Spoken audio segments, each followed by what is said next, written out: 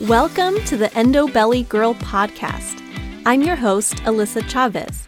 I'm a nutritional therapy practitioner and restorative wellness practitioner on a mission to change the way that we support women with endometriosis. Endo is a full-body disease that impacts your mind, body, and spirit in countless ways that aren't often addressed the way that women truly deserve. We are here to talk about all of it. Please keep in mind that the content of this show has been created for educational purposes only and should never be used as a replacement for medical diagnosis or treatment. Hello, my friend, and welcome back to the Endo Belly Girl podcast. I can't believe that by the time this episode airs, it is going to be 2024. I am recording this at the very end of 2023, but by the time this episode airs, it is going to be 2024, and that just blows my mind. Now, I have an episode planned for you guys today. This is actually going to be a two-part episode because I was putting it together and realized there was way too much information to pack into just a single episode. I didn't want to overwhelm you all.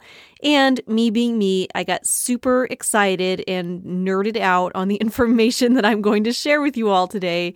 And of course, got a little carried away in the process. So I've decided for all of our sanity's sake to go ahead and divide this into a two-part episode. So you'll have this part today, and then in a couple of weeks, you'll get to hear part two. So you have that to look forward to. So what is this fun that we're going to dive into today? We're going to actually unpack a lot. So I talked about in my last episode, which was all about the life lessons that I personally have learned from being an endo warrior and from my journey that I've had so far. I was talking one of the lessons that I learned about listening to your body's intuition. And it got me thinking that it would be helpful for all of you to share a little bit more information on how to listen to your body's intuition. I think we know all of the obvious things, knowing when you're hungry or you're thirsty or you need to go to the bathroom or it's time to go to sleep. A lot of that stuff is pretty straightforward, and we've been listening to or maybe sometimes ignoring our bodies for most of our lives here, so we're well aware of that stuff. But a big part of my learning journey, getting into the field that I'm in now, is learning about signs and symptoms that your body goes through to tell you that there is something out of balance. And the crazy thing is that I feel like so many of these symptoms are just so common in our society that they're often normalized. They're talked about like it's just a normal part of life. You just have to deal with it and suck it up, and there's nothing you can really do. Or maybe you're offered a medication of some sort that's kind of a Band-Aid solution. You all know how I feel about those. If you don't love Band-Aid solutions. Not to say that medications aren't ever warranted. They certainly are. I know there are many medications out there that are life-saving, and God bless the people who create those and help to save lives each and every day, but it doesn't mean that a pill is a solution for everything. And there's so much that our bodies tell us each and every day, signs and symptoms. When you start hearing the list, you're going to realize how many of these you probably experience yourself every single day, or at least on a regular basis. So that's what we're going to dive into today. Now, I did, like I said, decide to break this episode down into a couple of parts. So part one, we're going to go into common digestive issues. That's what we're going to talk about today, especially because this is the Endo Belly Girl podcast. So and many of you listening probably experience endo belly, which is that crazy bloating that comes with endometriosis. Personally, when I think endo belly, I think of just the general onslaught of digestive struggles that can come along with endometriosis, and that are so common. I've heard statistics saying that upwards of 90% of people with endometriosis also have digestive issues. And that's a pretty crazy number. There is just no way that that is a coincidence. Not believing it, not buying it. Not going to hear that. So we're going to dive into some of these common digestive symptoms that, of course, can happen to anybody, not just endo warriors, but I know that they are very common for people like us. So some of the super common things that I see with my clients coming in are things like low stomach acid. Yes, I said low stomach acid. I'll dive more into that in a moment. Low digestive enzymes, not breaking down fat well, having dysbiosis, which is a overgrowth of the bad kind of bacteria in your gut, yeast overgrowth. Those are some of the really common things that I see. So we're going to dive into what some of the common symptoms are of these various issues and imbalances so that you can kind of investigate for your own body what might be going on, what you might need to kind of dive deeper into and take a look at so that you can better support your own health. Okay, so my friend, let's dive in. Now, you are going to see a fair amount of crossover. In other words, one symptom might point to various things. Bloating, for example, is not just caused by one individual issue. There can be many various causes of bloating.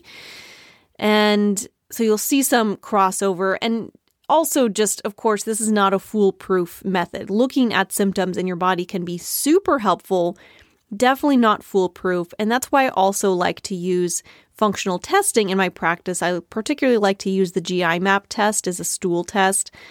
And that can help us to, okay, we have all these symptoms going on in your body. We kind of know where to look, where to begin. But using the GI map can give us an actual concrete picture of what's going on so that we can work on addressing those symptoms that you're experiencing. All right. So first up, as far as issues I wanted to look at today is low stomach acid and also the need for pancreatic enzymes. These two often go hand in hand. It's very rare, if ever, to see one without the other because they tag team together on breaking down food in your digestive tract. Now, first of all, I have to talk about the low stomach acid thing. I know when I first heard about this, I thought it was crazy because you hear everywhere about having too much stomach acid, right? There's over-the-counter antacids that are so common that people take, or proton pump inhibitors, which are common medications that are prescribed.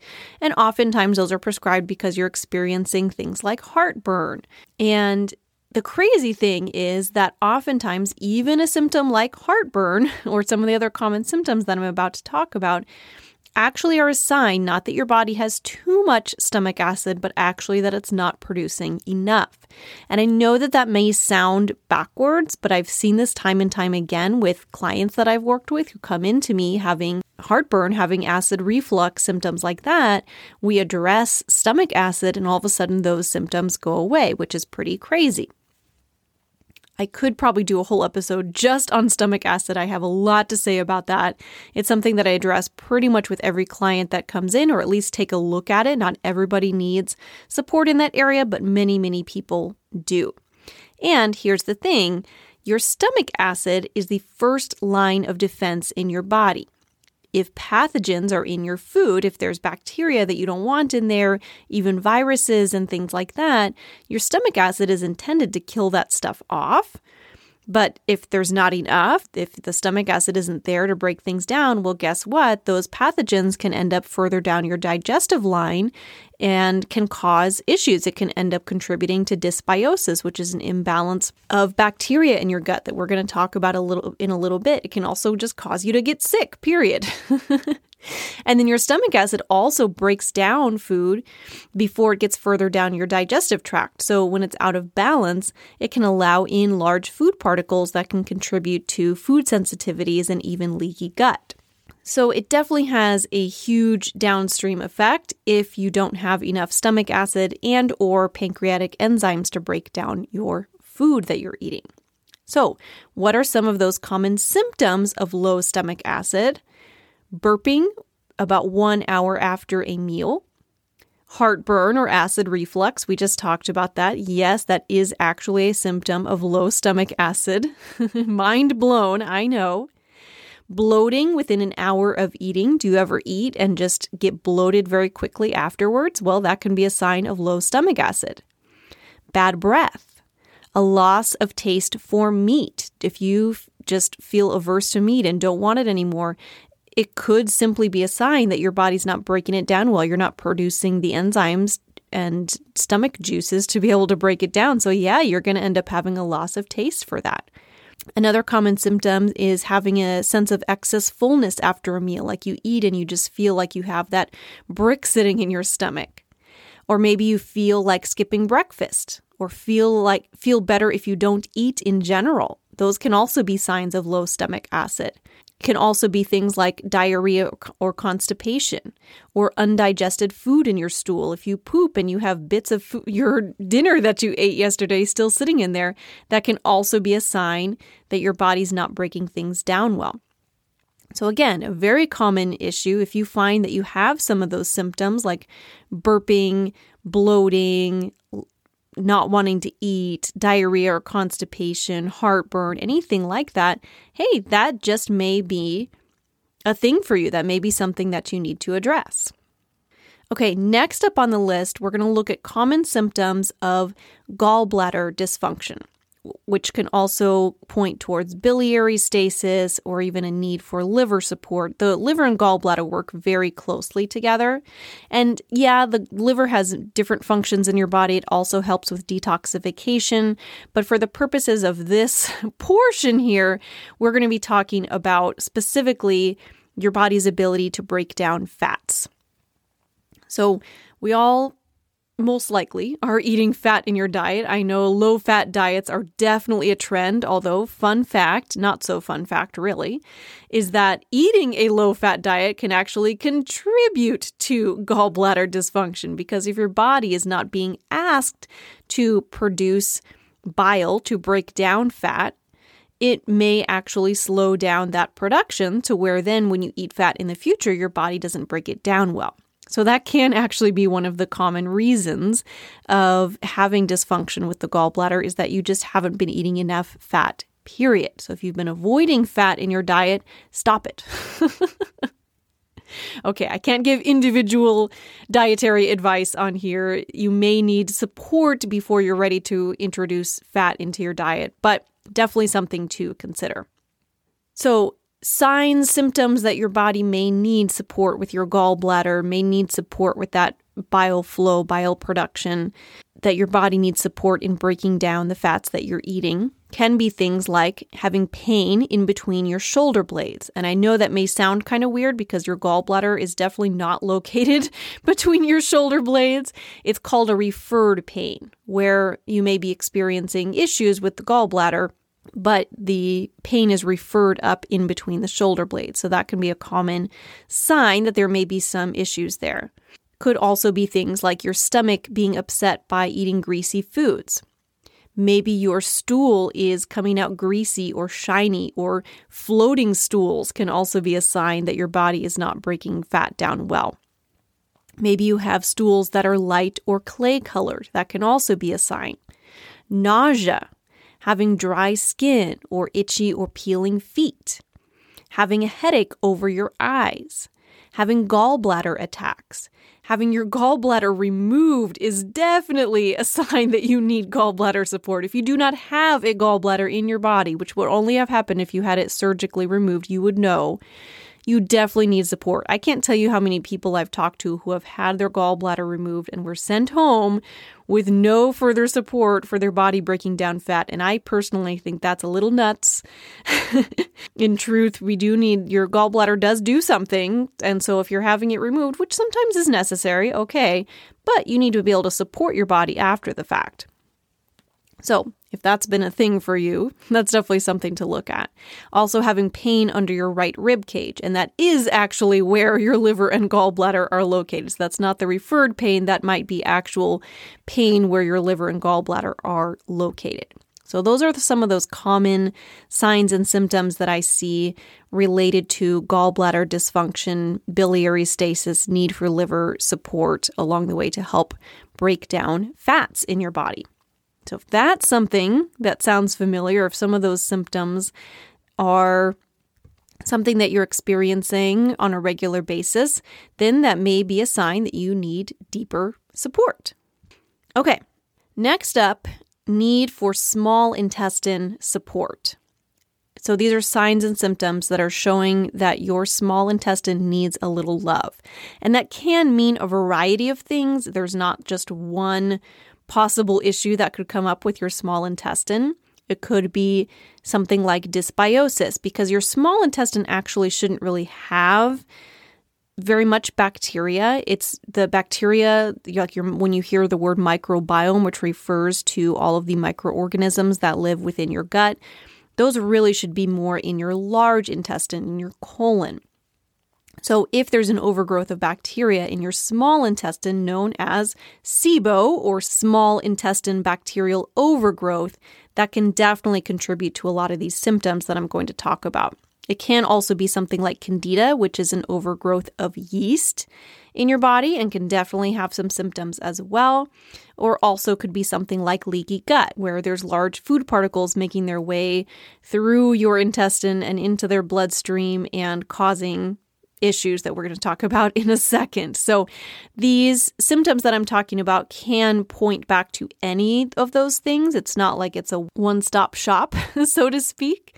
So some of those signs and symptoms that can show a need for support of your small intestine can be food allergies or sensitivities or intolerances. That can often point back to that leaky gut kind of thing.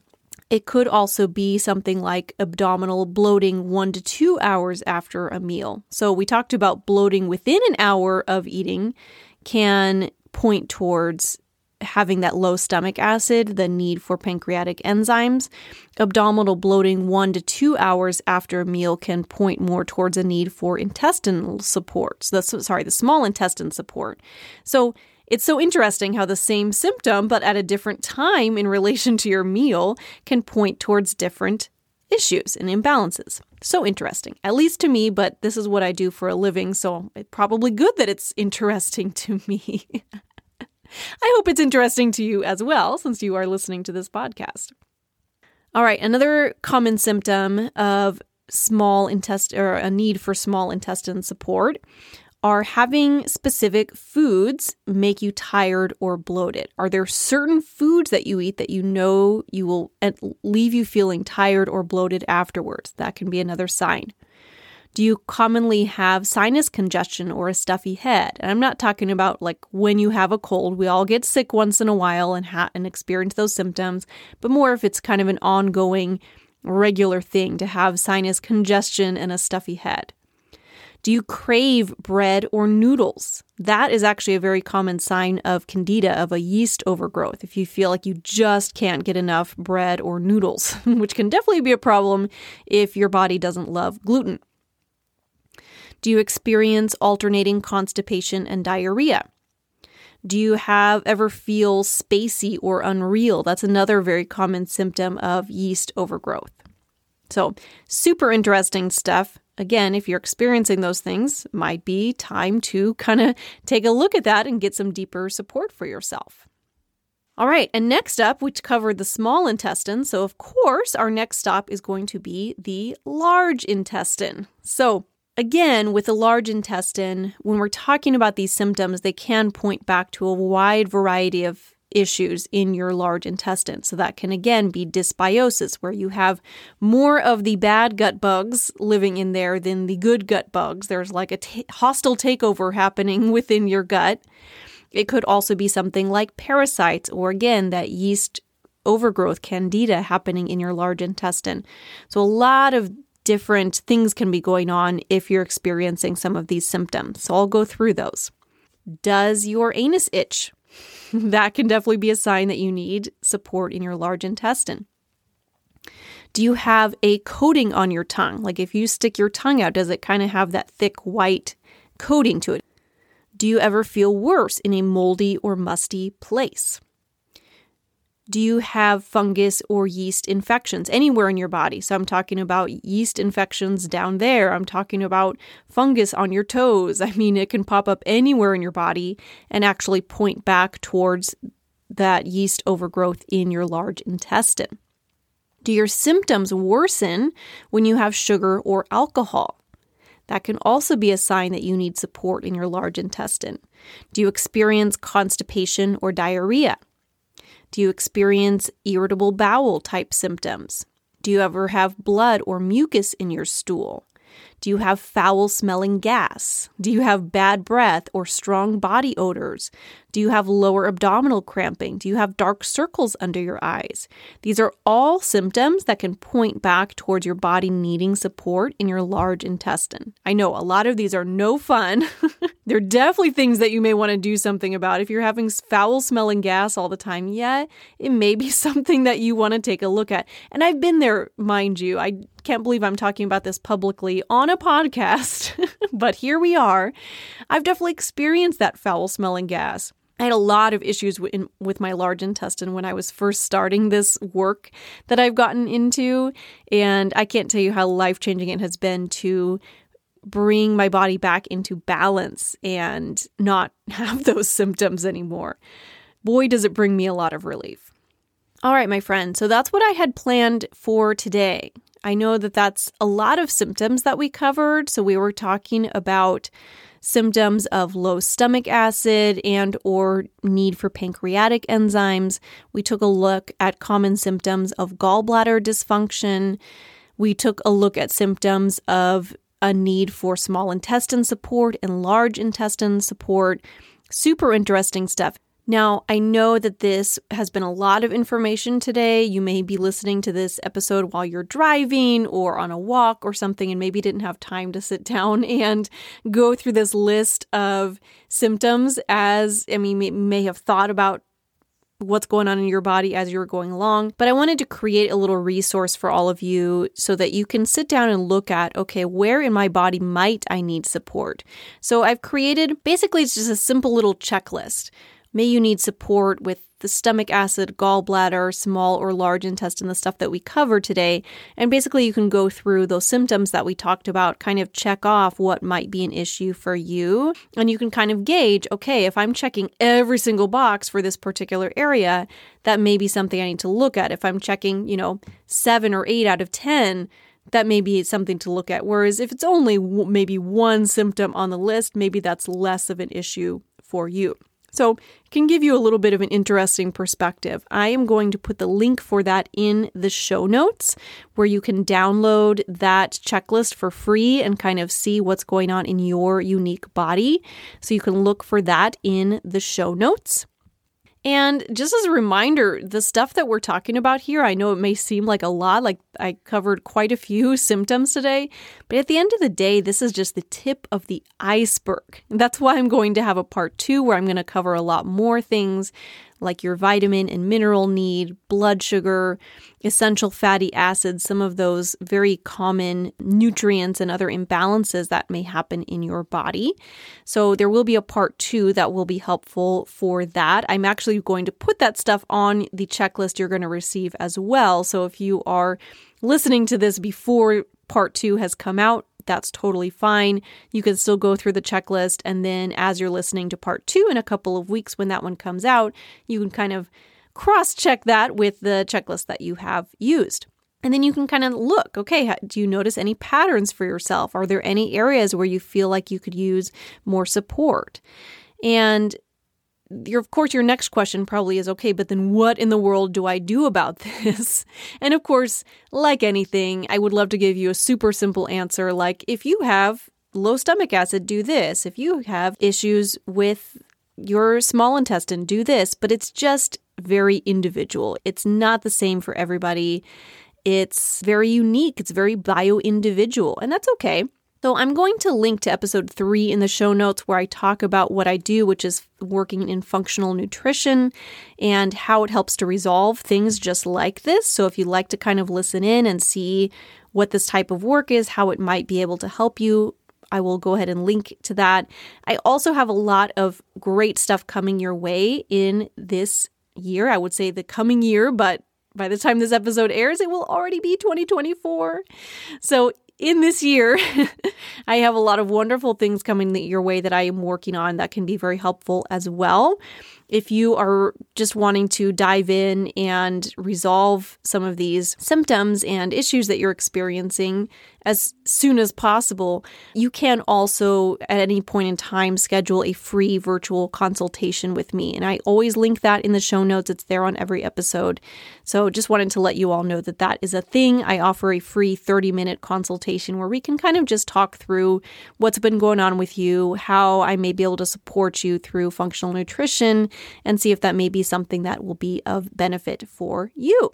So that's all I have for you today, my friend. I hope that you enjoy. I will put that link to the free checklist in the show notes so you can download that and kind of take a look on paper without having to sit there and write a million notes as you're listening to this episode. So I hope that that is helpful, and I hope that you have a wonderful rest of your week, and I will talk to you all next week. Much love. Thank you so much for joining me today. If you loved what you heard, be sure to leave a review, share with a friend, and subscribe so you can keep coming back for more. If you are ready to take the next step toward getting to the root of your endo symptoms like endo belly, pain, fatigue, and so much more, you need to take my Endo Reset free course. You can find the link in the show notes or at www.endobellygirl.com. Till next time, my friend.